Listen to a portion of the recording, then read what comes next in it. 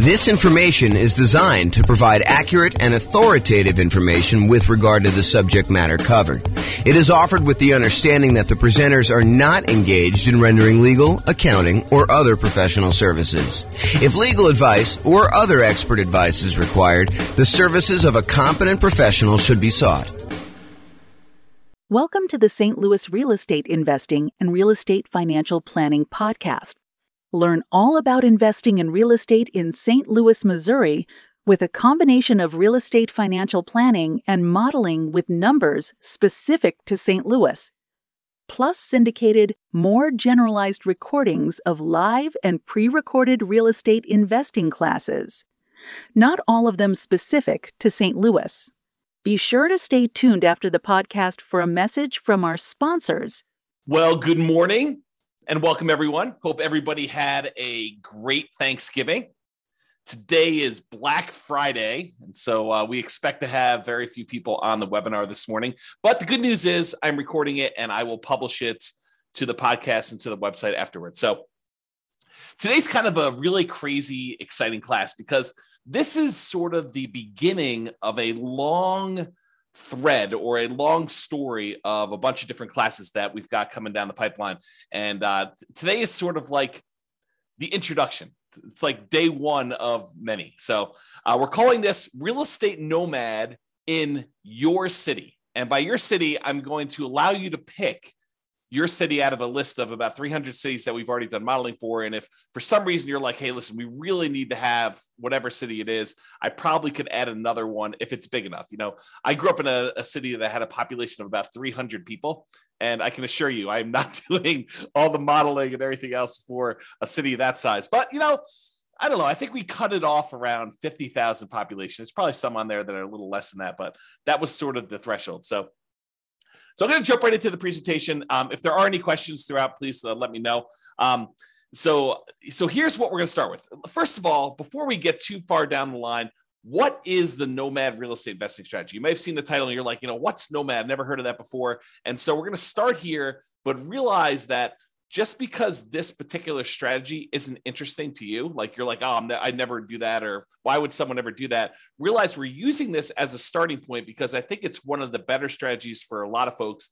And then what we're going to do is we're going to compare this strategy to all the other strategies that you've ever heard of in real estate investing. And I'll show you how they compare. And then you can make an educated decision as to which one you'd rather do based on the actual numbers and the details. So what is the Nomad strategy?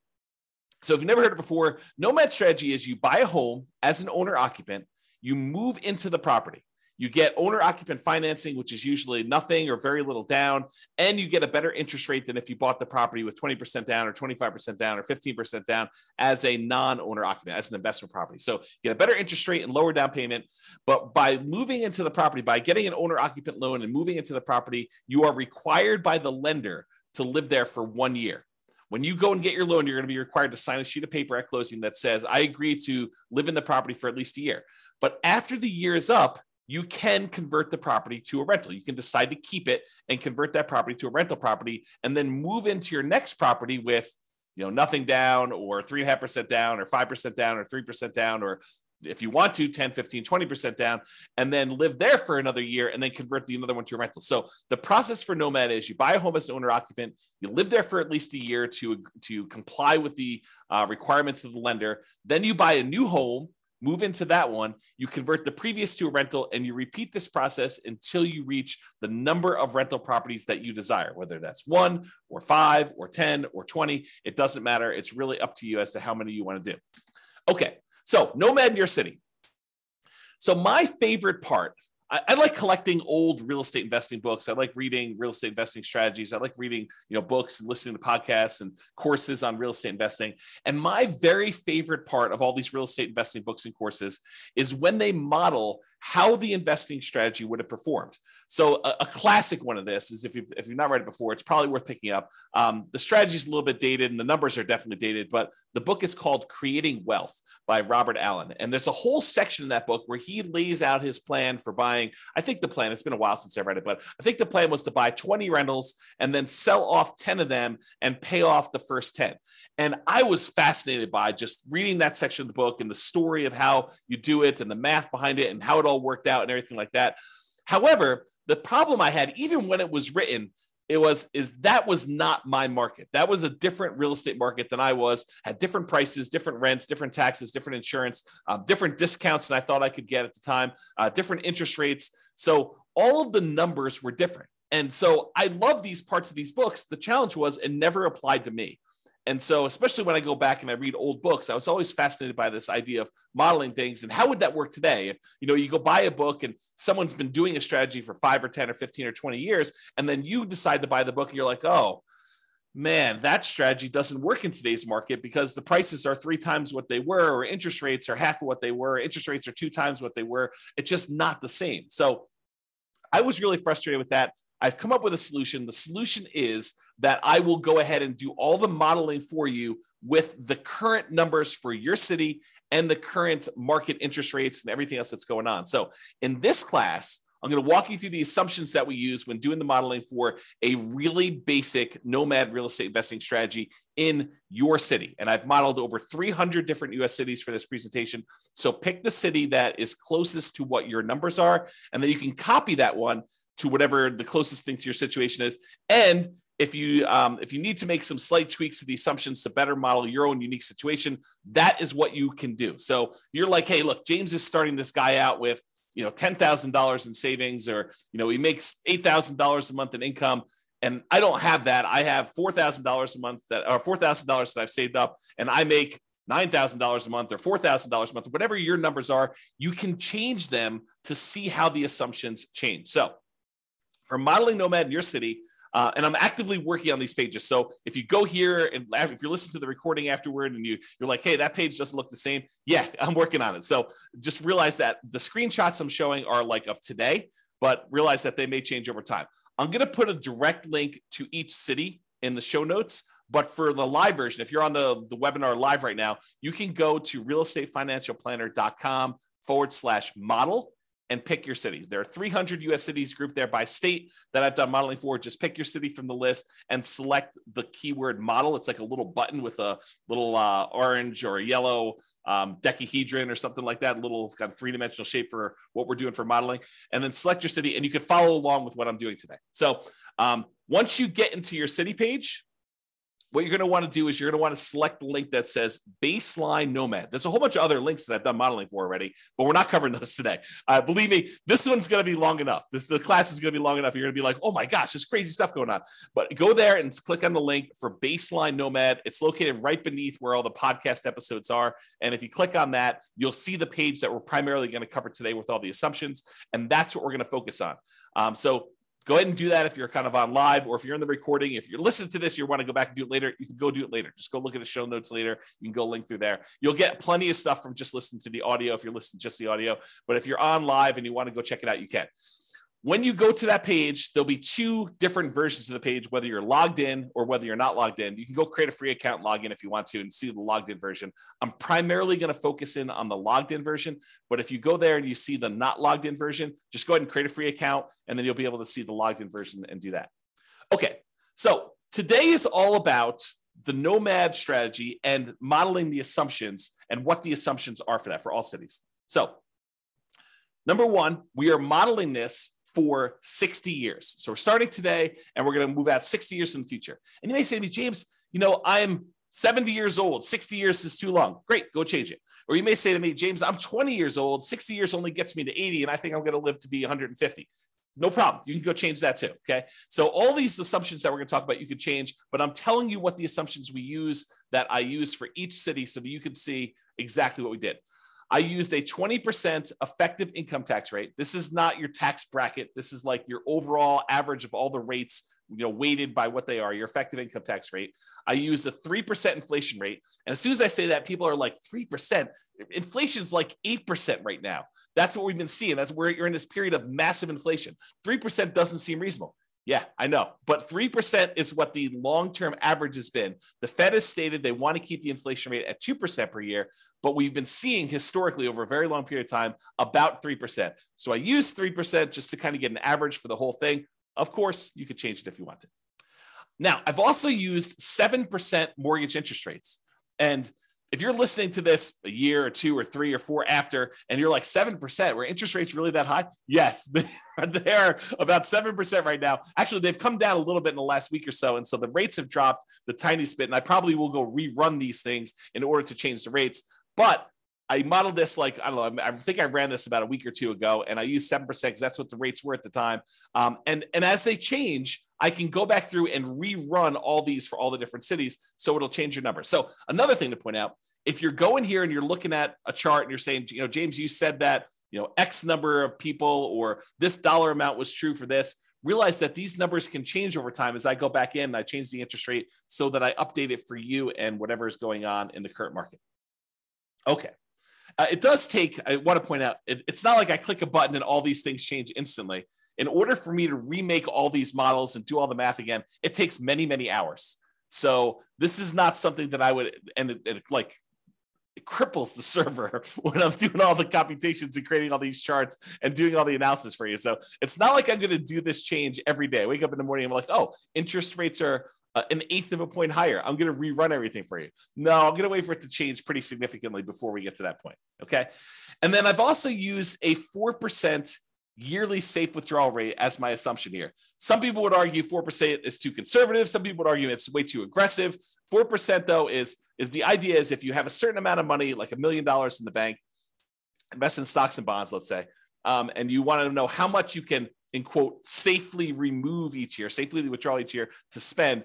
This is the amount that we've defined. There's a whole, I'll do much more classes on this and you'll kind of hear about it as an idea. But the idea is that I used 4%. If you think it's too conservative, go ahead and bump it up. If you think it's not conservative enough, you can kind of crank it down and it will rerun all the math. Okay. I got to start telling you about where things change, how my calculations change based on what city you're in. So I use this idea as your target monthly income in retirement. How much do you need to be making from your investments in order for you to consider yourself to be financially independent? So what we refer to as your target monthly income in retirement. And I've got kind of 2 flavors of this. I've got the minimum target monthly income retirement, which is sort of like lean fire, if you're familiar with that concept, or some people just call it fire. And then the ideal target monthly income retirement, what people might call a fat fire, or like you living it up really, really well in retirement. You've got more than enough to kind of meet your total kind of criteria there. So we either looking at minimum target monthly income retirement or the ideal target monthly income retirement. And these consist of, like, how do you know if you've hit that number? Well, it's all the passive income you have from things like Social Security or any pensions from like jobs or anything like that, or if you bought annuities and the annuities you have, plus all the net cash flow from all your rental properties. This is after all your property management, your taxes, your insurance, your mortgage payment, a vacancy allowance, like all that stuff. Any net cash flow from those count towards your target monthly income in retirement. Sorry, I had to take a drink. And in addition to that, your yearly safe withdrawal rate times any money that you have invested in assets, like your stock market stuff or your bond stuff or whatever it is. So a combination of all 3 of those things, any passive income, Social Security, pensions, annuities, those types of things, net cash flow from rentals, and then any yearly safe withdrawal rate times your invested assets. The sum of all of those combined determines whether you have achieved your minimum target monthly income retirement or you have not. So if it exceeds that, then you are financially independent. Your assets are producing enough for you to live on. If you're underneath that, then you haven't quite reached that yet. Now, the target monthly income in retirement is different for each city. And you're like, why is it different for each city? Shouldn't everybody have a target monthly income of $5,000 a month or $10,000 a month or $20,000 a month? And that is the problem, right? The problem is somebody living in, I don't know, Detroit, Michigan might have a very different monthly number than someone living in San Jose, California. Those are 2 very different markets with 2 very different living expenses. And so somebody might have a number that's like $5,000 a month living in one, and someone might have a $10,000 a month living in another or more. Okay. And so I calculate a different one, which means that everybody in each city is working toward a different goal. So you can't just automatically look at and say, oh, it takes them, 30 years to be financially independent in one city and 20 years to be financially independent in another city and say, oh, those are sort of equivalent. they're not really equivalent, because one may be like working toward $6,000 a month in financial independence, and the other one may be working toward $12,000 a month. And the property values in one may be very different than the property values in another.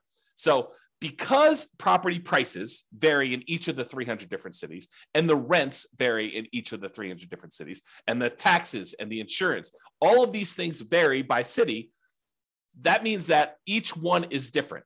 And because of that, the income in general, and I'm sure there's lots of exceptions, right? But the income in general would vary for somebody living in those cities.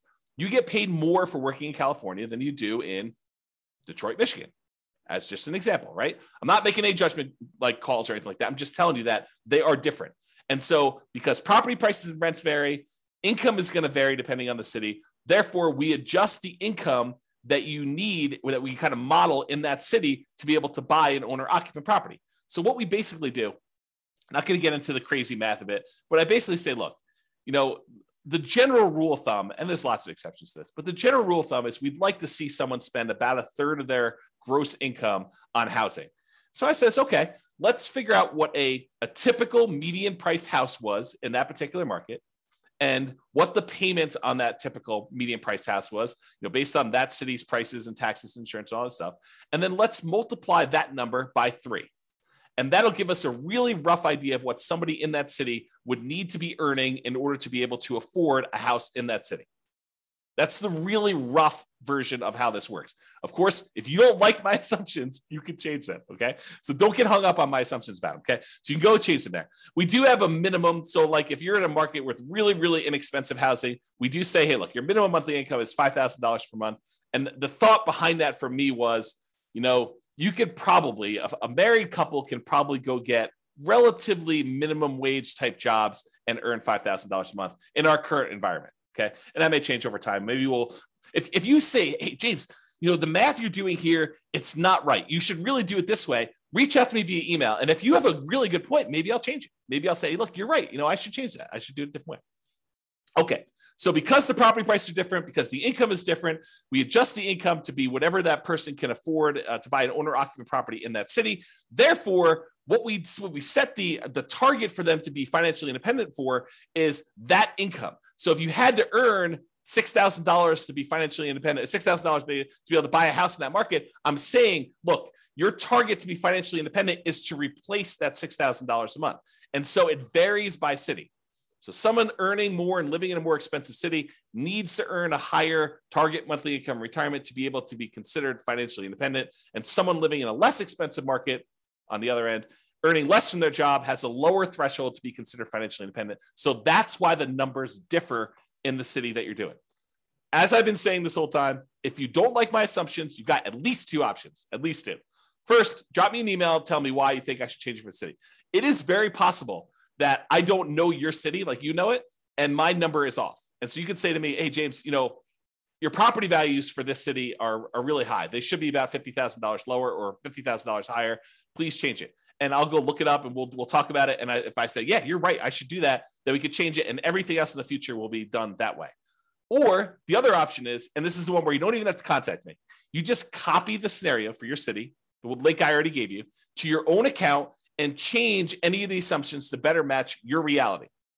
You can get a discount. Great. You're buying lower price properties. You're buying more expensive. You make more. You're starting with a different amount. Awesome. You can modify any of those things to your situation and do that. That's what's great about being able to do this. I give you a starting point, but then you can model it yourself. Okay. So what income, target monthly income in retirement did I use for your city? If you're on your city's page, again, go to that realestatefinancialplanner.com/model, or I'll put a direct link in the show notes to your city, but you can go there and get that done. Under the scenario section, you can see exactly what I used for your minimum target monthly income retirement or lean fire. And it's right here. If you're looking at the video, it's right here where I blurred out the numbers. And the reason I blurred out the numbers is your numbers are going to be different. I didn't want you to just think that your numbers were automatically going to be what I showed on the screen. Okay. So you'll see this same value in their monthly income when we get to that here in a little bit. And that will also see your ideal, which is kind of like your fat fire number we just talked about. And if you don't like any of my assumptions, the button right above that confirm copy, that's where you copy it to your account so you can change all the assumptions and do that. Okay. All right. Just moving down that page that you're on now. continue down the page. We next show you your net worth, and that shows you the entire 60-year period that we modeled for you. And again, yours is going to be different. It's going to have different numbers on there, but this shows you the net worth of someone doing the really basic nomad strategy of buying a property, moving in, living there for a year. When they've saved up enough for another 5% down payment, then they buy their next property, they convert that one to a rental, and then they repeat this property until they have at max the most 10 rentals. Okay. And so you can see that there. The other thing you can see on this chart is there's these little vertical, almost like flags showing you when things happened. And so, for example, this one shows you that they bought a property or that they paid off a mortgage or bought a property, achieved financial independence. Those are what I call significant events. And they just highlight what happened and when, so you can kind of see it on a chart of a number in there. So you can all see all those numbers on there. Go look at your chart. Don't look at the one on the screen. It's shown as an example, but your city is going to be different, right? Your ability to buy these properties as quickly or slowly as you can or achieve financial independence is going to change. So the one on the screen is just a sample. You'll notice I even blurred out what city it's for because it doesn't matter. Yours, you need to go look at yours. That's why this is all about doing Nomad in your city. Okay. All right, here's a great quote from George Box. All models are wrong, but some are useful. That's the quote, okay? Because any modeling I do here, it's not going to be 100% correct. It never can be. You know, what is the chance that appreciation is going to be exactly 3% per year and rent appreciation is going to be exactly 3% a year? Inflation is going to be 3% a year, and you're going to get a raise at exactly 3% a year, and that the return on the stock market account you have is exactly 7% a year, or that you're going to be able to get interest rate of 7% every time you buy a property for the next 30 years or 40 years or whatever. The chance is almost zero. It's like, it's not going to happen. Okay. So does doing this strategy mean that you're going to achieve the results I've showed here? Absolutely not. Now, as I say that, realize that doing some modeling and getting an idea of like, in relative terms, this strategy is probably better than this one, especially if we kind of model what we really think is going to happen in the future and a range of things that can happen in the future.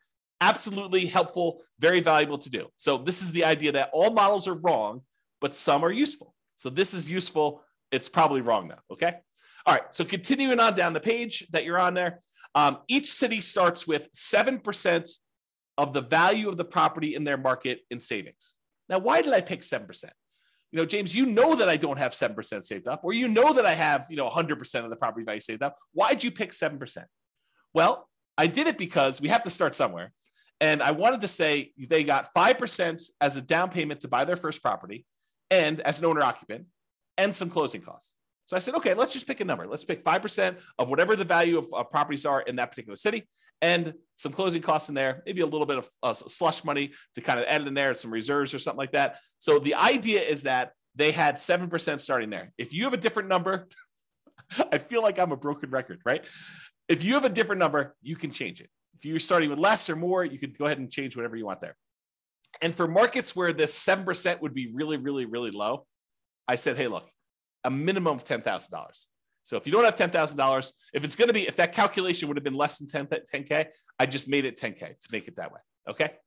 All right. And to simplify the modeling, we're assuming that you're keeping all of the money in a single, what I call a all-in-one account. And that all-in-one account earns 7% per year. Now, in reality, you know that you're probably going to have a checking account, maybe a savings account, and maybe a brokerage account where you kind of keep a little bit of money in your checking account, some more money in your savings account, and then the majority of your money invested in some type of brokerage account, stocks and bonds and mutual funds and whatever else you're going to do in there, so that you've got kind of these three accounts. But rather than track three different accounts and then say, okay, I'm moving money from one account to another account, I just said, look, we're just going to sort of put them into one bucket, and we're going to call that this all-in-one account. And we're going to say that whole thing earns 7%, because maybe your checking account earns 0 or 0.1, and maybe your savings account now earns, 2%, and maybe your brokerage account earns, 6, 7, 8, 9, 10%, whatever it earns. And I'm saying, look, if we average all those together, it's probably going to be about 7%. So I just said, let's put it all in one account,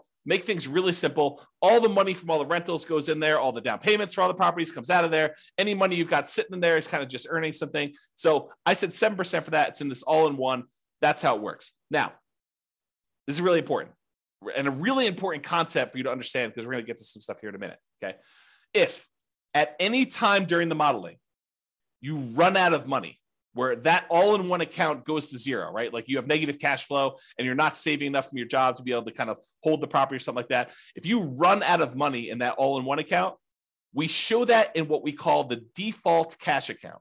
The default cash account is a magical account that keeps track of how much money you needed to add from outside the system in, okay? So it's our way of saying, look, if you ran the model the way that you set this up and you don't have enough money to do it because you have negative cash flow or you had this, some type of drawdown or whatever happened there and you ran out of money, this is the account where we track how much money you ran out of and how much you needed to add it. So that's sort of the model. We're going to talk about this here in a little bit because this is sort of like, if you're in a market where it's really, really hard to make properties cash flow, especially if you're only putting 5% down, you're buying these properties as a Nomad, then you may run out of money. And then we want to keep track of how much money in addition you needed in order to do this. And there's other things we're going to do in future classes. We're not going to do it in this class. I wanted to give you like a baseline and make everyone as close to apples comparison as I can, realizing that every market's different. Every market has different prices and you got to kind of change some stuff up. So I tried to make it as close to possible as we do this, but realize that they're not all the same. And so when we do variations and we do this different modeling and you kind of see certain accounts losing money or needing more money or something like that, that's what we're going to get to. And I'll show you some charts here in a little bit. Okay, just moving down the page, it shows you two different charts, shows you the all-in-one account, which most of the cities are going to show this a similar curve where you start off with very little money. And as you put the payments down there, the account balance drops. But then eventually you get to the point where you've stopped buying properties or you have a lot of cash flow and it's not a money issue anymore. And your account balance continues to grow and kind of, continues to grow exponentially up like this. But then some of you are going to have this default cash account where you ran out of money and you needed to add more money to the system. And this one shows you that over, about 20 years or so, you needed to add $25,000 to the system in order to do the model. So you'll be able to see that all in your particular city, okay? All right, continuing on with accounts. So below the chart, it shows the starting assumptions for the account and how much we assume you started for in your city. So it shows you the name of your account. The blurred out thing that I'm showing you that I circled is how much you're starting in your account balance. And again, that's 7% of the property value. That's what we use as a default with a minimum of 10K. And then what the return is at the start, the 7%. And then we also put in here this kind of like what your asset type is. And the only place this is really used, at least right now, is in when you're doing your asset allocation. When you want to say, James, what percentage of my net worth is in real estate? What percentage of my net worth in stocks? Or what percentage of it is in bonds? You can do that with the software. And so what we said is this all-in-one account, we've classified that as sort of stocks. Even though in reality, as we talked about, it's probably a little bit of that is really your checking account, a little bit is probably your savings, and really the majority of it is probably stocks. We just said, look, this is all stocks, and we just kind of label it that way, okay? And when you go look at your asset allocation table later, it'll look like this, and the reason why I show this is just so you can see that. It shows you what percentage is stocks, what percentage is your bond-like real estate equity, and what percentage is your real estate equity. And I'm going to make a note to include this class in the show notes where I talk about I think I called it asset allocation for real estate investors. I make a note to include that in the show notes in case you want to dive deeper into like asset allocation for real estate investors and stuff like that. Okay, let me get a drink quick. Is this good stuff? You guys are all turkeyed out from your Thanksgiving Day meal? Okay. Continuing on. So after the account section, there's the property section. So you see all the details and the assumptions about the property. So if you had more than one property, we would show those different ones here. But for this one, since we're buying basically the one owner-occupant property, we're moving in, we're living there for a year, and then we're converting it to a rental when you buy the next one, we're using one templated property in order to replicate this. So right below the property headline is this thing called the cash flow power meter. And the cash flow power meter shows you how well right now, like when we set up the property, not like 1, 5, or 10 or 15 years from now, but right now, if you could rent this property out, how well it would cash flow. And I'm not going to take the time because I'm probably going to go a little bit longer than I had hoped to go on this particular class. But there's a whole class on the cash flow power meter, and I'll make a note to include that as well. But this shows you basically with a little visual gauge of how well the property is cash flowing, whether it has really negative cash flow, whether it has negative cash flow, including or not including the depreciation benefit, or if it has negative cash flow, if you had a professional property manager, or if you have positive cash flow, even with a professional property manager, it kind of shows you where you are in that. And so that shows on the page for you so you can see it quickly. Okay, let's go through the property assumptions.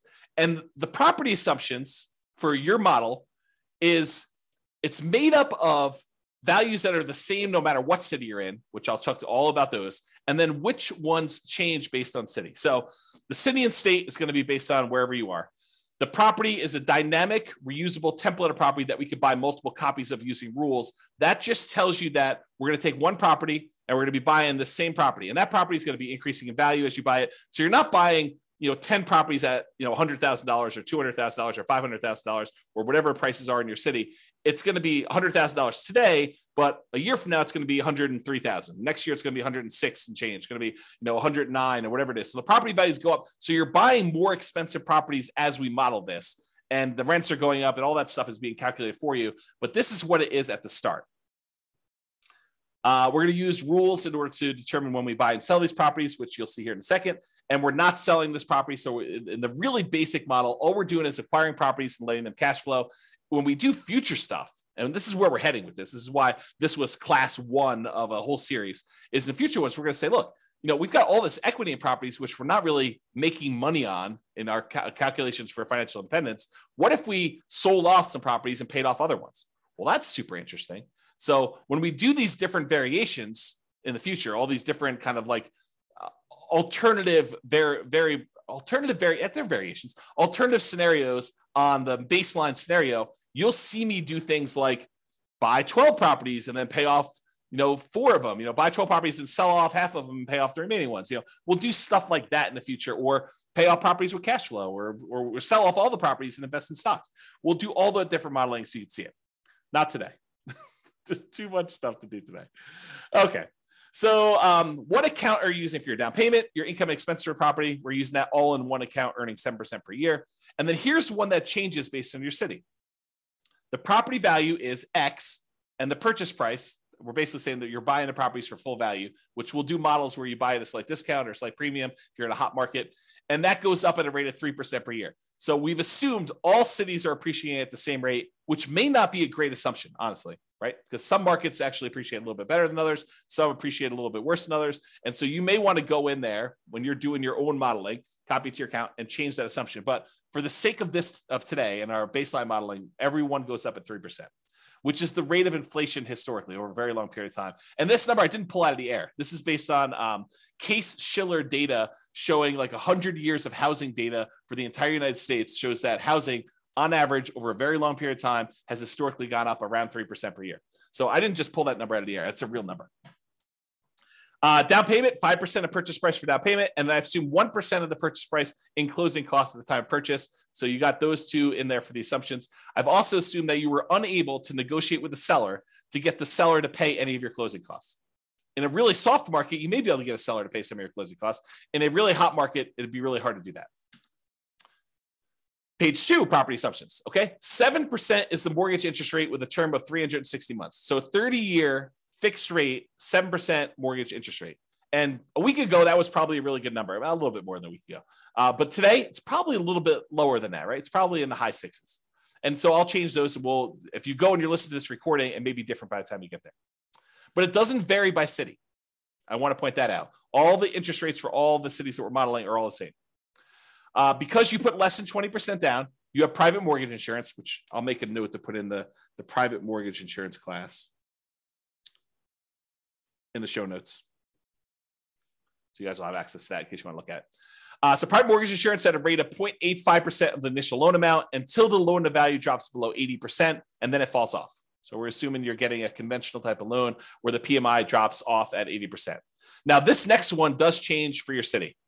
X dollars per month in rent, but rent increases at a rate of 3% per year. So your city is going to have whatever rents are for your city. And again, if you're like James, your numbers are off, let me know or change it yourself and you can go do that. But I use rent data from a source. So I actually pulled rent data. This is not me just arbitrarily picking a number. And it's not me saying, hey, I'm using the 1% rule or 2% rule or 1.5% rule or 3% rule or whatever. I'm not using rules of thumb. I'm actually using data.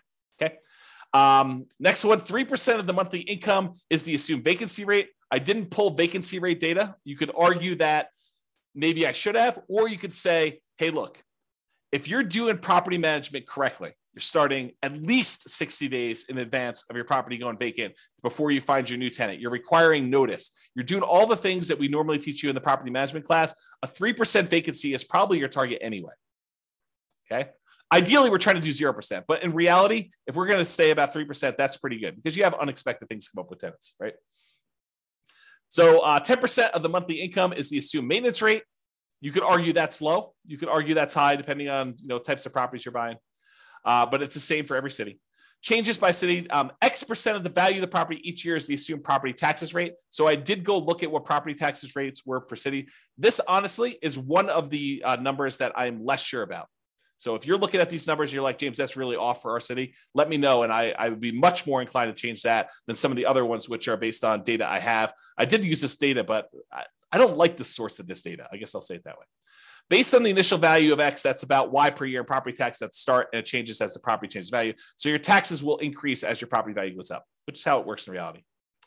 And then this also changes by city for your property insurance rate. Oh, I was talking about taxes when I was really thinking about insurance. Both of them are the same though. They both vary by city, and I had sources for both of them. And so if you think either the insurance or the taxes are different, let me know. But they do vary and they increase over time with your city stuff. This is a residential property, and 15% of the purchase price is considered the value of the land. So we're assuming you're buying detached single-family homes or townhomes type properties where you have land and only part of the value is actually depreciating. I'm not going to get into all the tax stuff here, but that is the assumption that we use for that. If you want to change that, you can change it in the thing. Then underneath all these, those are the assumptions for properties, by the way. Then underneath all these assumptions are the return quadrants. And I'll put a link in the show notes. I already know to do this for you. I'll put a link in the show notes for the return quadrants and walk you through what all these different ones are. But these are really easy ways for you to see your overall return you're earning on a property. And this is a snapshot for like right now when you go to buy the property. It shows you the amount you're earning in dollars from the 4 different areas: appreciation, cash flow, debt pay down, and the tax benefits. And then it shows you the total. And then it shows you your return on investment, how much you had to invest and what your return on investment was for those 4 areas plus the total. And then I went and I did the one where you include reserves, because if you're doing analysis, you really should be including reserves in your analysis. And so I have a whole class on that. It's called Everything You Learn About Deal Analysis is Wrong. And it's all about the return quadrants where we take into account reserves. I'll put a link to the show notes for that class too, but I'll do more. I'm going to be doing additional classes on these in the future. So if you're like, hey, look, I can't go watch the other one, just pay attention to the future episodes and I'll get to them eventually. There's so much to do, so much to do, and a limited amount of time to do it. So I'll get to all those, but that's what's going on. So this will show you all the return numbers for that city, for that property. And it gives you an idea, and with that financing. So it gives you a quick glance at how these properties are performing and what they look like. So go look at that on your particular city and you'll see it. Okay. So for scenarios, we've got accounts, which is that all-in-one account that we made here, and the default cash account. The properties, which in this case is one template property that we're going to buy multiple ones of. And then we have these things called rules that we use to manipulate accounts and properties. And so here are the rules. The first rule is you buy a property when the account has a down payment, and it will show you a chart showing you when you bought properties based on this. And you can ignore this one on your screen. Go look at the one on your city to see exactly when you're buying properties on this. But it shows you how many properties you bought each month that you bought a property. Okay, so the rule runs, this particular rule, buy a property when the account is down payment. And I did a class, must have been just before Thanksgiving, where I did a class and I went through each of the rules. So go watch that on the website. It's up now. So just go to Real Estate Financial Planner or go listen to the podcast episode of that one. And I walk you through all these different rules and when to use them. But this rule is the rule for buy a property when the account has a down payment. It runs for the entire scenario. So it's running for that whole 720 years, but it stops when you buy 10 properties. So realize that it's still running, but you're just not doing anything productive with it. So the rule will buy another copy of that template property, the one that is the Nomad property for whatever city you're in, whenever the all-in-one account earning 7%, has enough for a down payment and closing costs, plus at least 6 months of reserves for all the properties owned.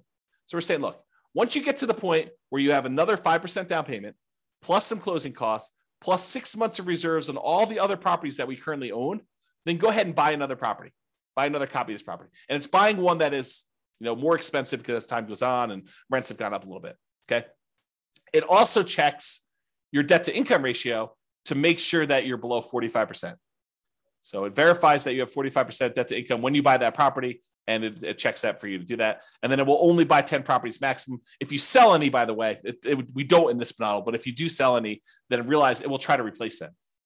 So if you're buying a property and selling properties and doing that stuff, this rule, if you keep it running, will try to replace the properties that you sold.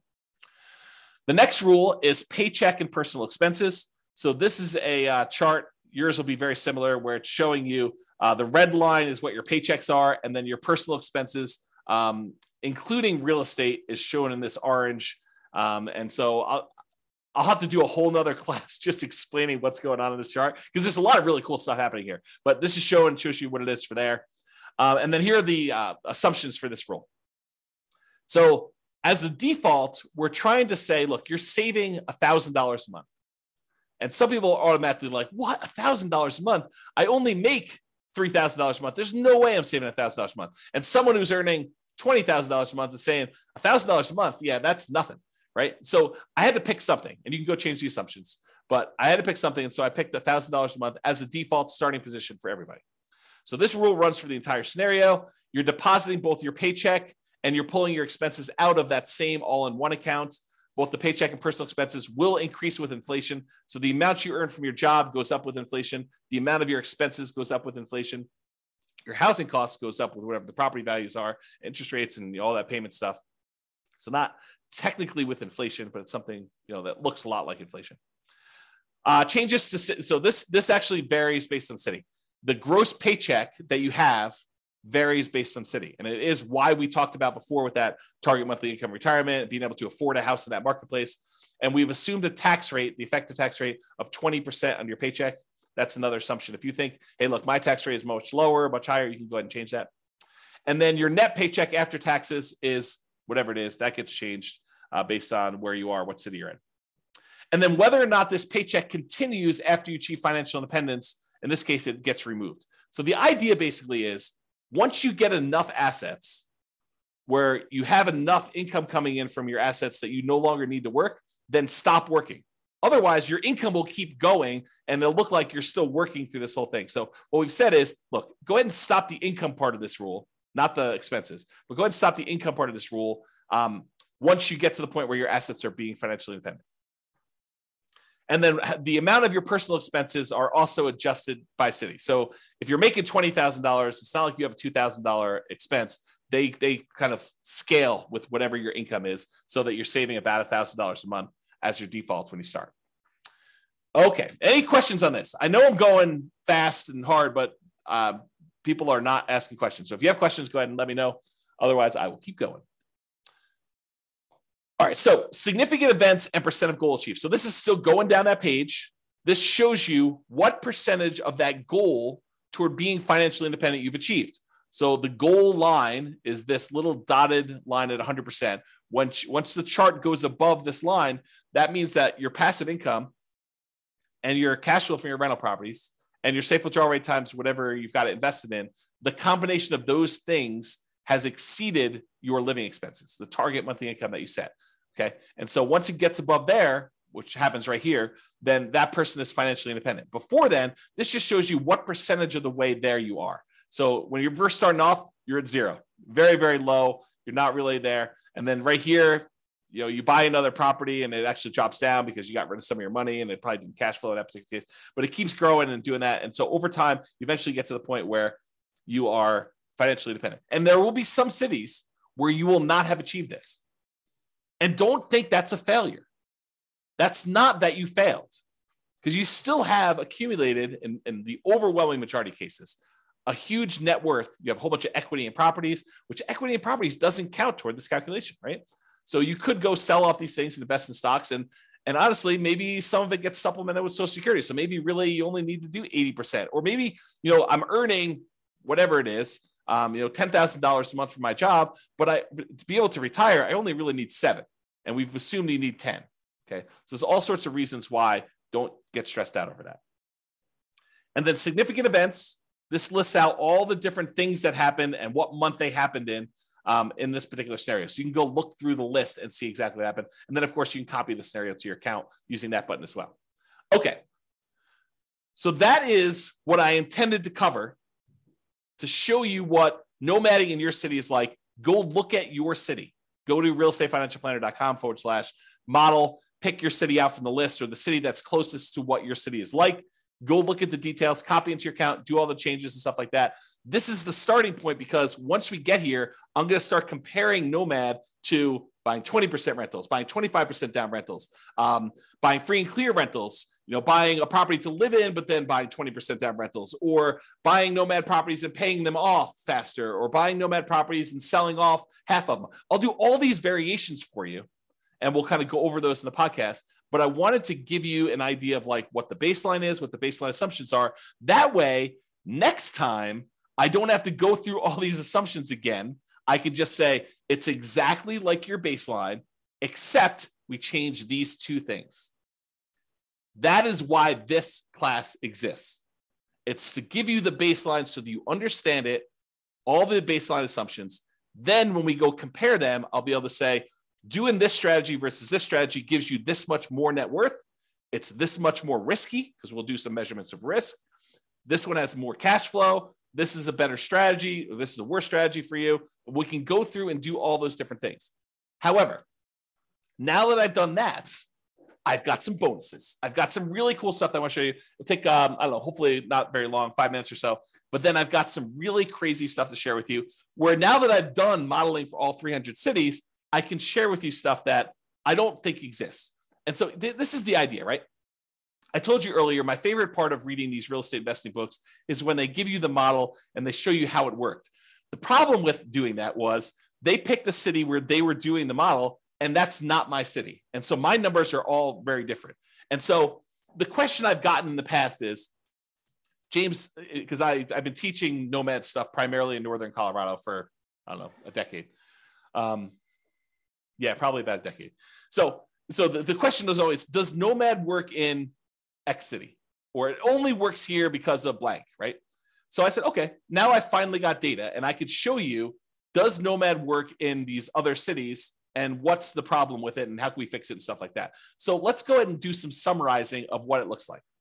So this is now a chart showing you each dot represents one of those 300 cities. And on the bottom, it shows you the price of properties in that market.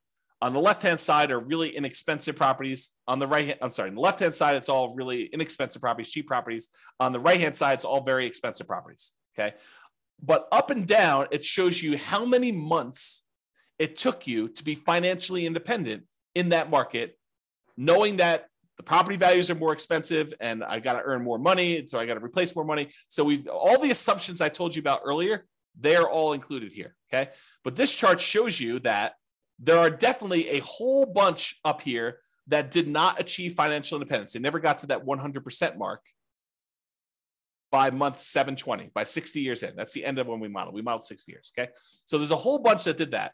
But it's not exclusively really expensive markets. It's true that the really expensive markets, the ones that have really expensive properties, they were more likely to be up here, in my opinion.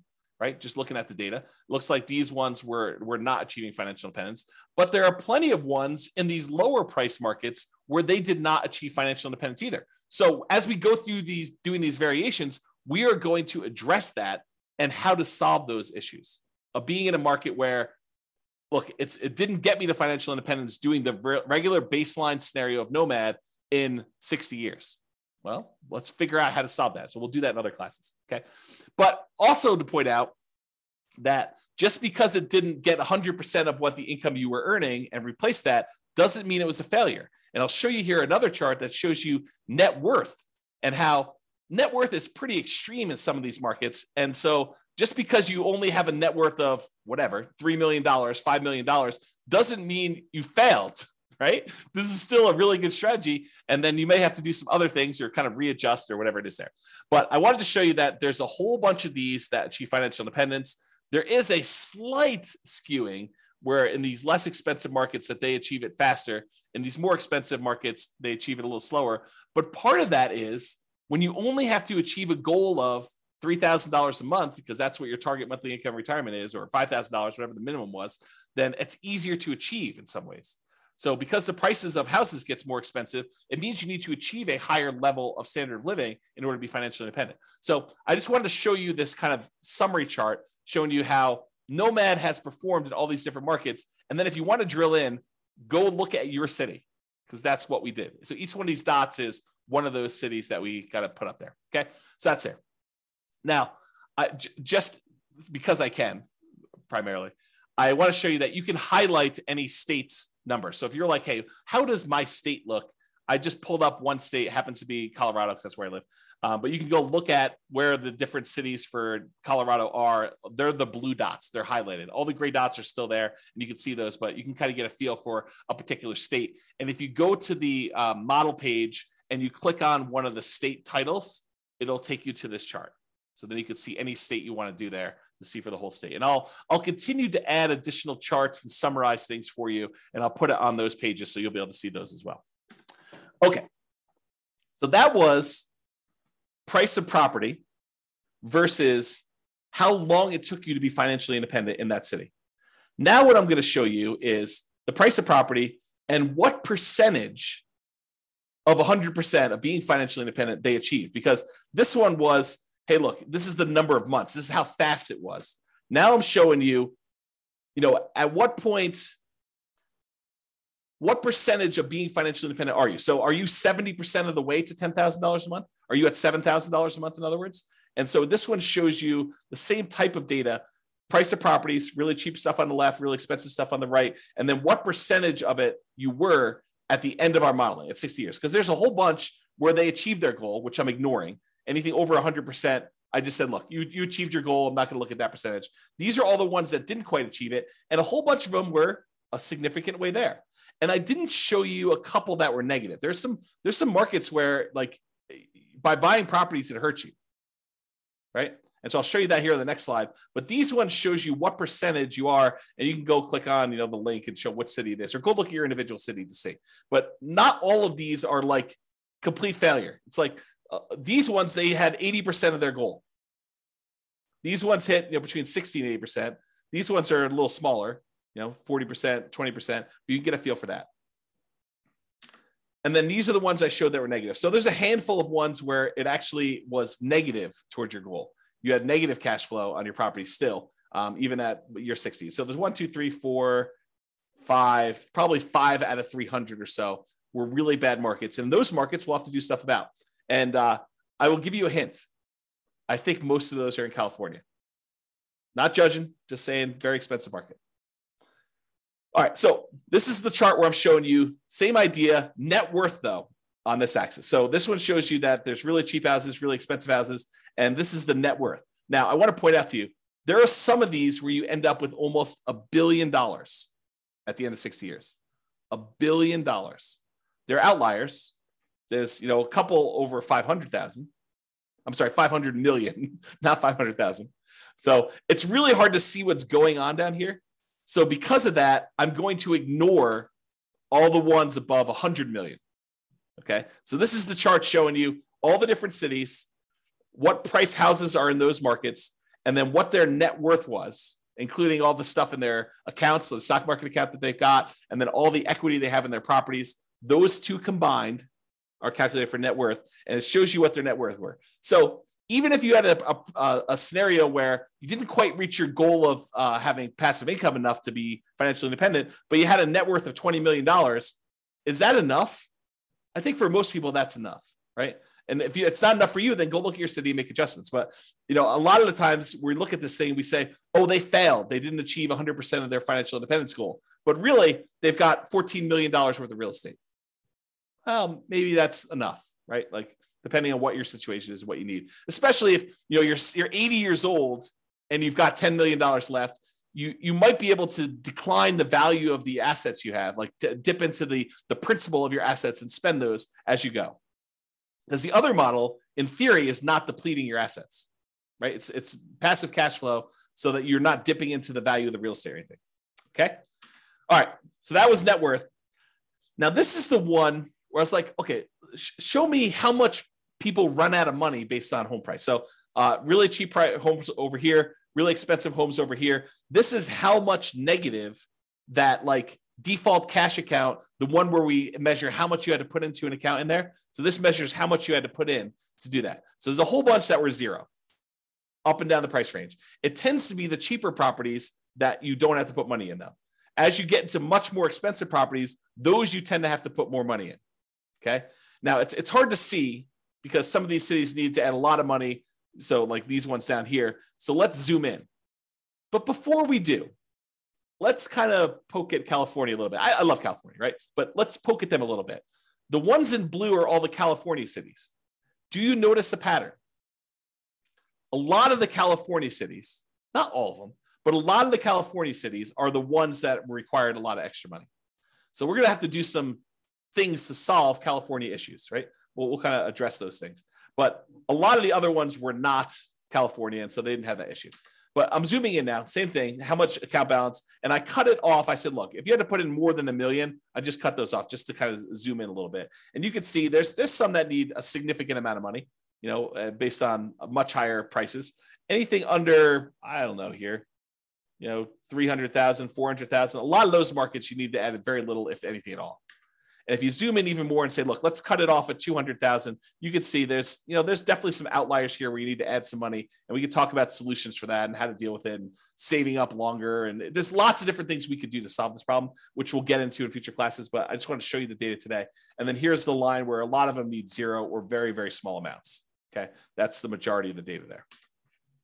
Oh, and I just pulled up California of the small end too. So like zooming in just to 200K, it's still a lot of the California stuff, even when we just get down and we're looking at the 200K or less numbers in there. So this turned into a California bashing session, but it wasn't intended to. It's just we're going to need to solve some California issues, which I think California knows that. Not like California has it. I'm digging myself a hole here. I love California. That's all I'm going to say. So you guys know what I'm talking about. All right, so let's wrap this up. So you can see the detailed assumptions for the baseline Nomad scenario in your city. There's other ones there too. If you want to go look at those, you can kind of jump ahead in the curriculum if you want to, but I'll cover a lot of those. If you don't like any of my assumptions, let me know and you can change them. So either way. And as I said, this is just the beginning. Okay. We've already started modeling variations on this, and I plan to add dozens of additional ones to compare how making changes to this baseline plan or trying a completely different strategy will perform in your city with your city's numbers and your specific situation. So stay tuned for those future classes. In the meantime, feel free to explore the stuff, realestatefinancialplanner.com/model for your city. And that's what we'll do. That's all I've got, folks. Any questions, any concerns? I know I went fast. Anything coming up?